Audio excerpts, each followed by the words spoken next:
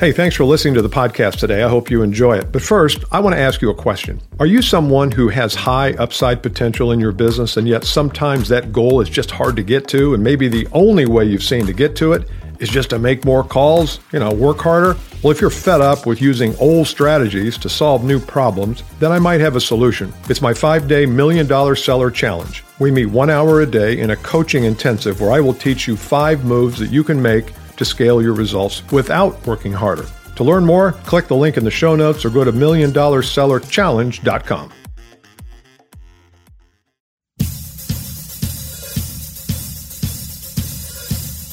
Welcome to the 2X Podcast. Here's your host, Bill Caskey.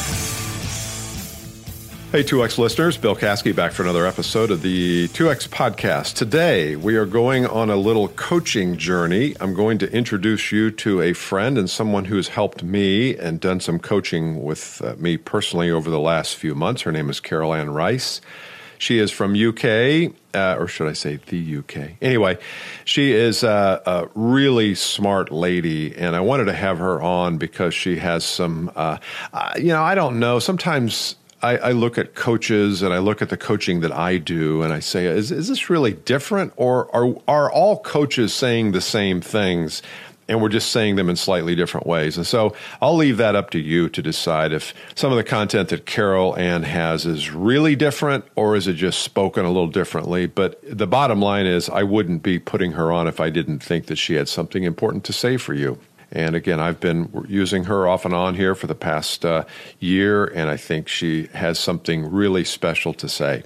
Before we get started, though, I want to let you know that if you go to billcaskey.com, I've got 3 things there that are freebies, that are things that you can get value out of. Number 1, these 7 habits of the world-class sales leader. If you're a sales manager, national director, regional sales VP, in other words, if you oversee a sales team, go there and download that document. If you are a sales professional and looking to 2X your business or significantly improve your business over the next year or so, go to billcaskey.com. There's a 3-part video series called the 2X Quick Start. And if you're a CEO or president of a company and you want to build an unstoppable sales team, there is a document there for you. Something for everybody at billcaskey.com. So without further delay, here's my conversation with Carole Rice. Carole is a coach. She coaches professionals and business owners and entrepreneurs. And Carole, welcome to the 2X Podcast. Thank you very much, Bill. I'm delighted you've invited me on today. Before we get too far into it, Carole Ann's website is realcoachingco.com, realcoachingco.com. I suggest that you check out. She's got some free resources. She's got some challenges there for you, so I would highly recommend that you check that out. Carole, and you tell us a little bit about your background. How did you get started in this coaching arena? Give us a little narrative on how it came to be that you're a professional coach. Okay, thank you, Bill. I've been a coach for about 16 years now, and I trained with an American company called Coach U 16 years ago. There weren't many coaching universities in the world, so I had to train from the UK in America, and phoning every week to get my modules and my hours done. The reason I got into coaching was because my previous life, I was a professional journalist. It was a job I kind of had drifted into. I didn't particularly like journalism. It turned out I was quite good at it. So when I was made redundant from a newspaper, I decided that I'd use my redundancy money to start to think about what I wanted to do next. And I just heard about coaching then about 18 years ago in the UK. It was very, very new. I hired a coach with a little bit of money I got when I left my job there. And I was so impressed with the results of Susie, my coach. And I thought, well, if I could be this really, really stuck, very difficult, cynical client, and she was able to turn my world around, I want to know what the tricks of the trade are. I want to become one of these amazing people. And she gave me the heads up and said, if you train properly and become a coach, I will take you on as an associate. So that was the little golden carrot I needed to pull me forward, to take the big leap. And I've never looked back, actually. I absolutely adore being a coach. I think it is a job of infinite possibility and, of course, great privilege to work with all sorts of amazing people. So what did you learn from her, not going into tremendous detail, but just generally, what did you learn from her that really caused you to say, man, I want to do this? What was there? Yeah, I think it was all about that. It's your mindset. It's all about managing your mindset. You can be standing next to the most talented person in the world, and the person who is the success is the one who thinks they can do something, the one who has the right attitude. Sometimes being enormously gifted and possessing great skills isn't the key to success. The key to success is the right attitude and an ability and a belief that you can do this. And with a little bit of brain training, a little bit of rearranging things and getting rid of the software that's harming your hard drive sort of thing, you can start. Sorry, my phone's going in the background. You can start to really change your own life and the possibilities available to you. And I thought that was it. This is like a magic thing. It's like the whole world goes from black and white into Technicolor as soon as you change the way you're perceiving it. Yeah, I think that happens a lot to us as we start to study an area, whether it's how your mind affects your body and affects your results, or what role coaching has, and then we suddenly find this amazing amount of knowledge when we look, and then we say, "Oh my gosh, this explains a lot. This is opens up vistas to us that weren't there before." So I can understand a little bit of that. Yeah, and I work a lot with CEOs and the top decision makers, and when people say it's tough at the top, not only is it tough at the top, it's lonely at the top, because you're where the buck stops. You're the top of the food chain, and everyone's looking to you to make the big decisions and to come up with the great solutions. And the people at the top are human too. They don't have all the answers, and so they can't confide in their under managers and the teams below them and say, "Hey, guess what? I haven't got an idea, guys." So they need coaches to come in and talk through their fears, talk through their fog, help them get some clarity on a situation. So sometimes, getting right to the top of your profession means you actually do need more support when you're there than you do on the way up sometimes. So that brings up an interesting point that I didn't have on my question list, but in a way, whether we're a business owner managing an office or a company, or a sales manager speaking to a team, we're all kind of at the top of our own food chain, aren't we? I mean, we're all in a free world, in a free market. We are all responsible for our own behaviors and actions and thoughts. And so whether we're a salesperson or account executive or someone who's not owning a business, we still are at the top of our own food chain. So don't you find that at some point you have to say, okay, I don't care what someone else is telling me to do. I've got to do what's right for me. Absolutely. But, everything in life is about the journey of self-discovery and knowing oneself. And that is a lifetime's journey. And, we don't always, I don't want to talk in riddles, but we don't know what we don't know. And so we hit a wall of our own development and a wall of our own vision, a wall of our own courage sometimes. And that's when we sort of think, hey, hold a minute, I'm stuck in a rut and I can't move forward. What is happening here? And we're kind of limited by our own perceptions. And that's when a coach can come in and help you kind of knock the walls down. We can walk around with all sorts of boulders on our back and not even realize that they're there until someone points out, hey, you don't have to be carrying that anymore. Hey, that you don't need to be doing it that way. And getting an external neutral agent to come in and see the situation differently can really elevate you no matter what rung of the ladder you're on. You have mentioned a couple times in the first part of this interview that mindset is so important. In fact, that's the thing. It's not also important. It's the thing that's important.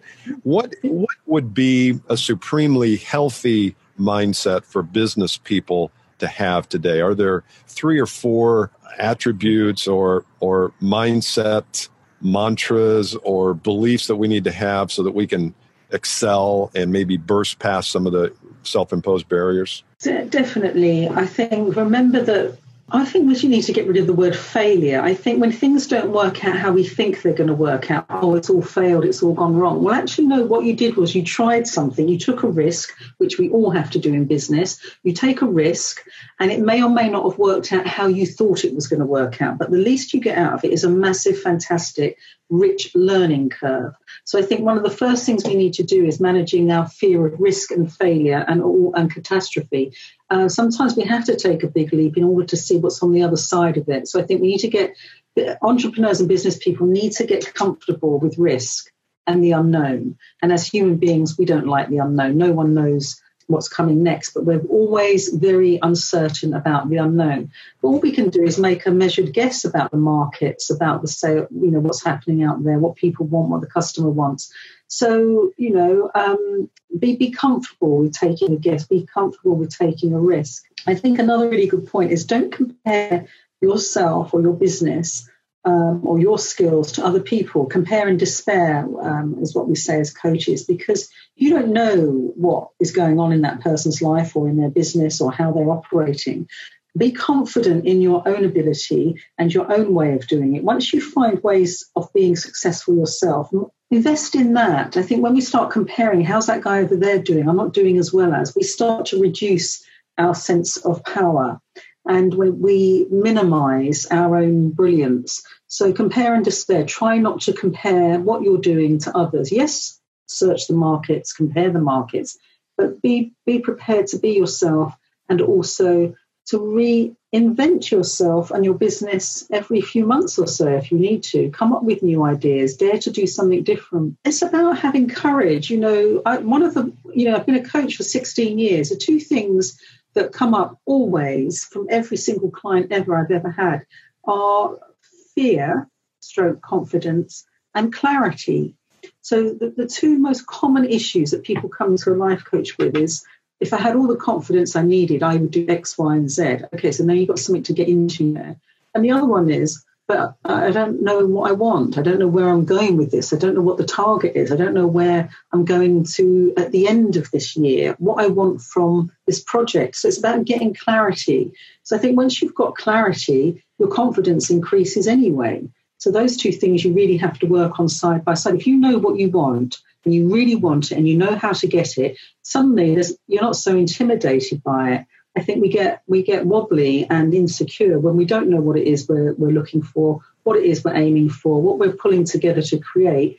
That creates a kind of a lack of confidence and uncertainty. So be confident, find what it is that you're focused on, and use your strengths and values to get you there. I think that's so critical. Boy, there's a lot there wrapped up in that. You said something that I think is important, a lot of things, but when we go out to just create confidence, that's a hard thing to do. But the clearer we are about what we want, maybe how we're going to go about getting what we want, what life's going to feel like when we get it, that's a hard question. Like it's the what do you want question that I struggle with, and I think a lot of business owners and people do, is what do you want? Sounds so simple. 4 words, but there's a lot behind that. Yes, because it's not a conveyor belt of choice. It's an inward journey. So it's not like, how do I pick what I want from this catalogue? No, I'm going to have to look at the catalogue within me to find out and dig deep. What is going to light me up? What is going to be meaningful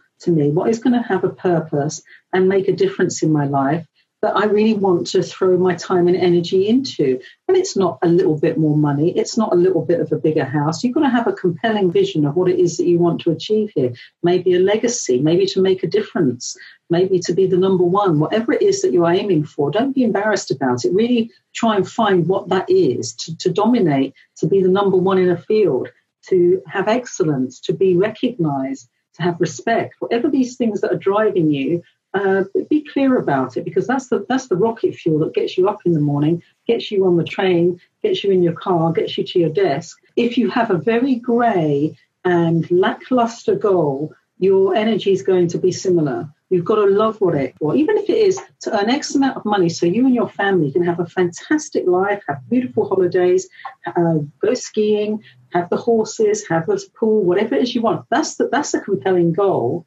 Not, I've just got to work really hard to hit sales targets this month. Yeah, that's good. I've got a client who actually is from UK as well, and he's in one of my sales courses, and he was experiencing a little, just kind of a down, he was kind of in a down trough, and that's the way we started. I said, well, tell me what, you're not accomplishing what you want, so what do you want? And of course, we found out that it really wasn't very clear. It was, I want to do better. I want to provide for my family. Okay, but those aren't specific enough to me to build a vision around. And so I totally agree with what you just said. Let's talk about values for a minute.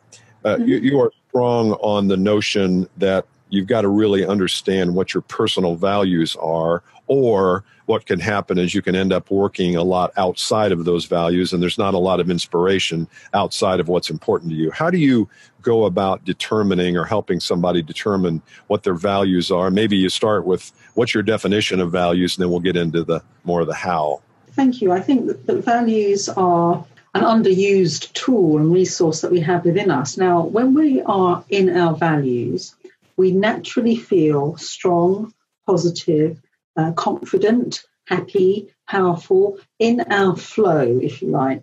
Different values mean different things to different people. You might think that you inherit your values off your parents, but you don't. Your values are unique to you like a fingerprint. So I would say to people, take some time to think, what are your, not just natural strengths, but you don't even need to think about it. It's like if your value was for justice, and and of course all of us want justice, but it was one of your burning values, you'd always stand up to the bully. You'd happily work within the law. You always look to champion the underdog. For you, it'd be a real strength. But other people, yeah, of course, I want justice. But your other values might be grace and harmony. So you might want to work for a well-being or a new age or a kind of health and fitness company. If your values are to dominate and to win, then you might want to work in financial services with competitive money-making banks or whatever.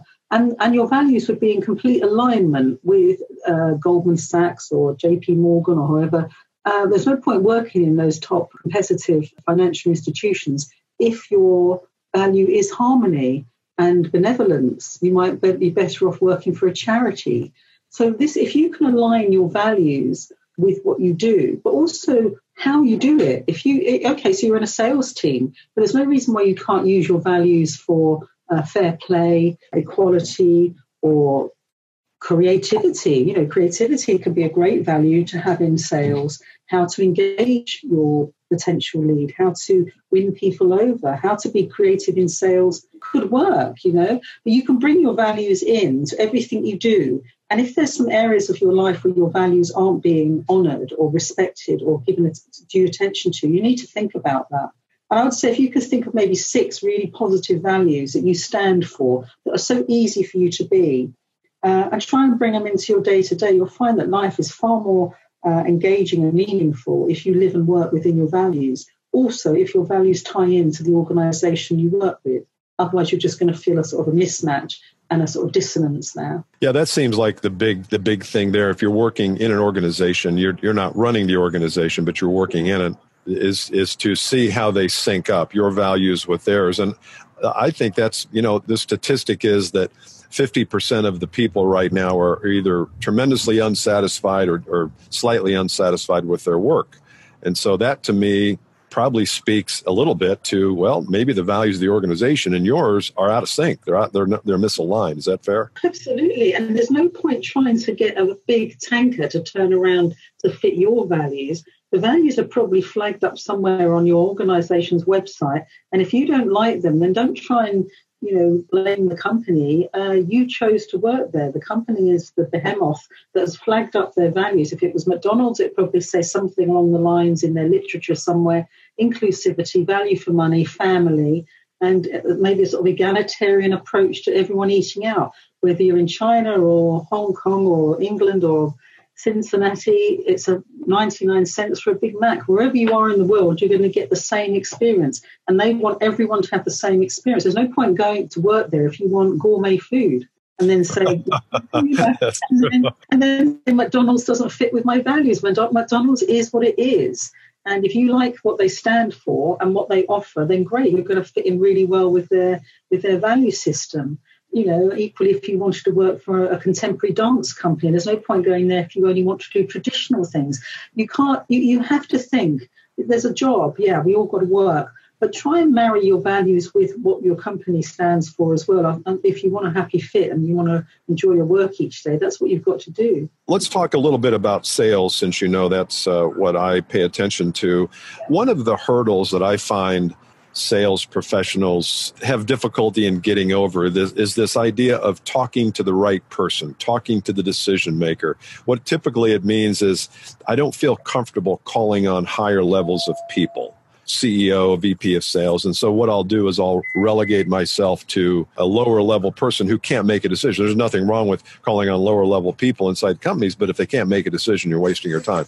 What's the mindset part of that holds us back? I think the idea is that somehow those at the top are going to be brutal, reject us, not want to know, be closed-minded, rude, make us feel small. But, these people didn't get to the top with those values and those attitudes. They got to the top probably learning, listening, taking risks, keeping a mind open, seeing what the market's doing, seeing what competitors are doing. You might find that the higher up you get, the more open-minded people are. So it's an assumption. You're making an assumption that somehow the big guys or girls up there are going to be impenetrable and not want you. They might very well want to know what's going on. They might be very interested. They might have a very open mind to your offer. I mean, if you stood next to them in an elevator and you started chatting to them, you wouldn't feel intimidated then. It's just because, you're going through a switchboard or a process. You're imagining some kind of, villainous type person who's going to be extremely rude to you. In fact, they might not be. They might just be your average Joe that you're standing next to who just happens to done extremely well in their business. Isn't that part of values too? Because if I don't value my own value, and a lot of values in that sentence, if I don't think much of my own value, then I'm going to default to a lower level person because I say to myself, well, what's he or she at the top? How are they going to care about this? And you're saying, well, let them make that. Don't make that decision for them. Let them tell you, no, Bill, I don't care about that. Chances are they won't say that. Chances are if you're bringing value and you're able to characterize the value that someone at that level would like to hear about, now they're going to be open to that. So it's not just what my belief is in my own value, but it's in also how I structure my presentation or my language or my positioning so that I maximize their willingness to hear it, even though at some point they may say, no, not for me.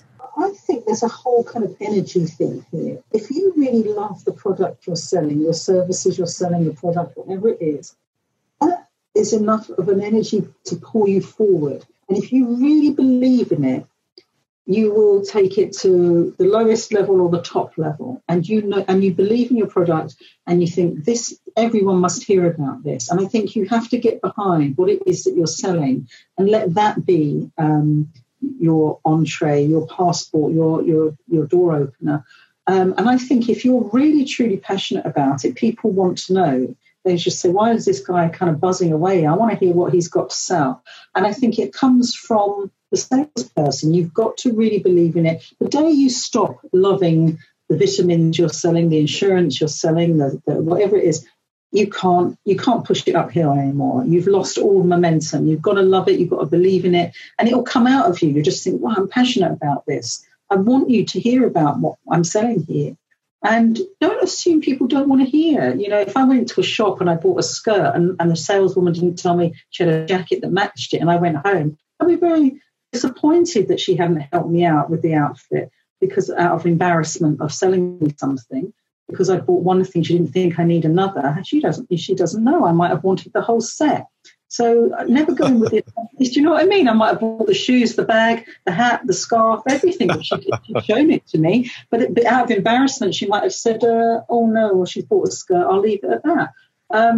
Don't assume you know what the customer wants or the person you're selling to wants. They might want to see the whole set. Yeah, that's part of that idea of if we're selling something to somebody, we somehow think we're putting one over on them, or we're getting their money, and man, let's get the money and get her out of there before she changes her mind. When really you could have had 5 times the budget for other things. They don't know you, and like you say, you sometimes can be disappointed. I wonder why she didn't tell me about that, or he didn't tell me about that. Everyone has a kind of bad thought about selling. I don't know what it is. I don't want to be a salesperson. I don't want to feel like I'm selling. We all have to sell. Everyone has to sell something. Even if you go on a date, you're kind of selling yourself to some new person. Get used to it. Get used to being your best. Get used to presenting in the best possible way. And then it becomes less salesy, but just I'm showing you what I do. Remove the word sales. Right. I'm actually showing you the services I have on offer here. I want you to really understand how this can improve your life, save you money, make you money, give you something that you haven't currently got. I want you to learn about this. If you remove the kind of dark connotation of sales, but actually you're being helpful and improving somebody's life with what you've got to offer, it changes it around a bit. I mean, even as a coach, I have to sell my services to future clients. Even if they're timid and they have terrible confidence problems, I've still got to try and engage them with the process of selling my services. And that's all part of being a coach. And I'm sure dentists and other people have to do the same thing.